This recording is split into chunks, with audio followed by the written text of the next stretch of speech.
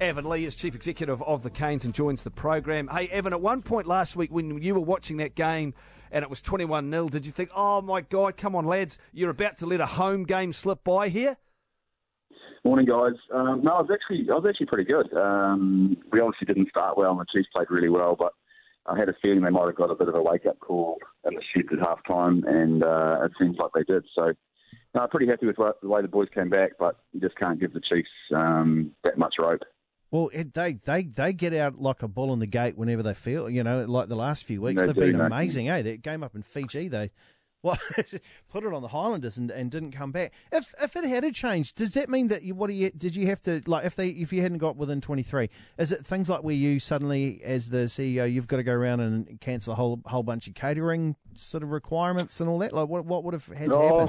It doesn't quite get to that degree, but you have to be ready for both. So, we had to be ready to communicate to all of our members and our fans about ticket sales, et cetera, but you have to pencil book the stadium, but you don't quite get down to that level. But once we were confirmed as having a home quarter final, we sort of pushed the button on a lot of stuff. So it's been a busy few days, and tickets went on sale to the public 5 o'clock last night, and we've already sold 10,000. So I think it's going to be a bumper crowd. I'd say 25,000, which is appropriate for these two teams going at it. Would you be happy with 25? Yeah, I think, look, to be honest, I think, you'd love a sellout. Back in the day, this game would have sold out, but in this modern era, I think 25,000 would be a good crowd. I think we'll definitely get to 25, so it's going to be a cracking night. So hopefully, people get out and support it. The weather looks good, so I hope the fans from both teams get behind it. We know you've got a couple of injury concerns, Brad Shields and Wes Hooson, and Evan as Chief Executive, of course, that's not necessarily your domain. But would you have an issue, or would you personally be a little worried if Wes Hooson was past clear to play this weekend? Oh, look, he's, we all know what happened on Friday. I don't think we need to go to that again, but there's protocols to go through. So once he follows the protocols, our doctor has to follow that meticulously, and he will not be risked if there's any potential issue there as a relation to what happened on Friday. So if there's any lingering symptoms and he doesn't pass his HIA protocols, then he won't be playing on Friday night. So I've got full confidence in our medical team. They will not be risking Wes on Friday if he's not right. Evan, as well as that, you've been doing some business, and you got to announce that yesterday with the re-signing of Geordie and Artie. Was that at any stage a difficult negotiation? Because there was rumours around that Artie might be going to France. Yeah, we're certainly aware of those rumours, mate. I think for us. And I think Artie even said it yesterday that he wasn't looking anywhere else in New Zealand. There's a big thing next year called the World Cup, and both of those guys, they're in and around the All Blacks, obviously, so they're quite keen to see where they sit in 2019. To be crude, their market value could be higher next year based on what happens in 2019. So they, it was never in doubt that they were going to sign for the Hurricanes, to be honest. It was more around the length of term they would sign with New Zealand Rugby, and their agent, the same agent, landed on 1 year with us and New Zealand Rugby, and we're more than happy with that. Obviously, we prefer 2 or 3 years, but we understand, that the cycle of Rugby World Cups, and we're very positive that Artie and Geordie will be Hurricanes beyond 2020. Yeah, it's unusual, isn't it, Evan, for young guys in demand like that to only sign for 1 year? I mean, clearly this is to align themselves with a World Cup cycle. Is this likely to be the norm for the next few years, do you think? Yeah, to be honest, I'm not a fan, but I think it probably will be. I think, the market is very buoyant, as we all know, around the world, and keeping these kind of players is becoming harder. Like I said, 3 or 4 years ago, you would have expected to sign a 2 or 3 year deal.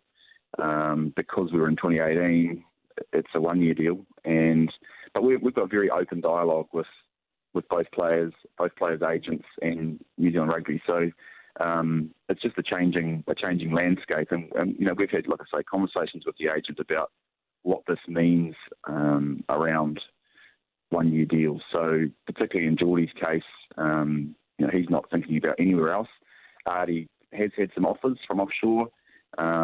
Geordie's, it's really just about aligning their contract with the World Cup cycle.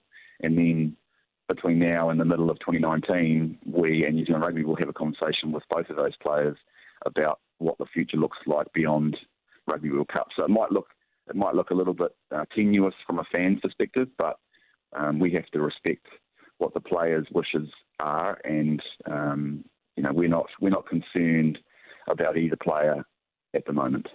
Evan Lee with us here, of course, CEO of the Hurricanes. This is an interest. I think it's quite fascinating for a lot of sports people, sports fans now, because we see this a lot, particularly in America with the likes of a LeBron James and that. So people get the whole, moving around, what have you. When players negotiate now, do things happen in there like they say, well, they want to know, who are you bringing anyone else in? Are you bringing people into the coaching team? Is that there? Do their agents ask things like that on their behalf? Absolutely, yeah. I mean, they want to know. They want to know what our environment's like. Where are we heading? What are our facilities like?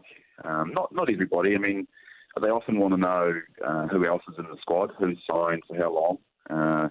Because if they're going to commit to an organisation, they want to know that they've got players around them that can push for a title. And that's the same as all of us. If we went to an organisation where there were lots of high-performing people, like Radio Sport, of course. You want to be part of it. So I get that. I mean, I'd be similar, I think. But some of them also put their hand up. They get their agent to have a wander around France or Europe just to see what their value might be worth up there. And I think the big change is guys were doing that at 28, 29, 3 or 4 years ago. Now they're having a look at 24, 25. So that's a massive shift, and something we need to be really conscious of as Super Rugby teams, but also for the All Blacks. Evan Lee with us on Radio Sport. So, Evan, now, of course, you'll be interested by this, I'm sure, that SANZAAR is having a look and maybe even an overhaul of its TMO procedures and protocols. They're talking about this weekend. How much input have yourself and Chris Boyd and Plumtree and other franchises around New Zealand had in this? Not a lot, to be honest, if anything. I guess the match officials, TMO, referee, it's sort of, as it should be, it's independent of ourselves. Certainly if I was to ask the guys you just mentioned, they would certainly want consistency and appropriateness around decisions on the field. And then when it goes up to the TMO, that it's appropriate again, that intervention is relevant, and I think that's all you can ask for. I think rugby is an extremely difficult sport to referee. I've done it myself, and it's a lot harder when you're out in the middle than it is to watch from the outside. So I think it's a very difficult job, but all we hope is that games like Friday aren't affected by match officials' decisions that are inconsistent. So that's all you can hope for is consistency, and as you always say, you've got to play what's in front of you. So there's no point, losing the rag when you get a decision that doesn't go your way. You just need to take it on the chin. But it's not our place to get involved in this kind of thing. But obviously, we'll give our opinions if we're asked through the review process with SANZAAR. All right, Evan. Hey, look, thanks for your time this morning. All the best for the game in Wellington on Friday. Thanks, guys. Have a good day. Evan Lee, Chief Executive of the Canes. So they sold 10,000 tickets last night. He's hoping for around 25, which is a pretty big turnout to play the Chiefs. Surely, though, at some point there would have been people at the Hurricanes last week thinking, we're about to lose a home game. There must have been.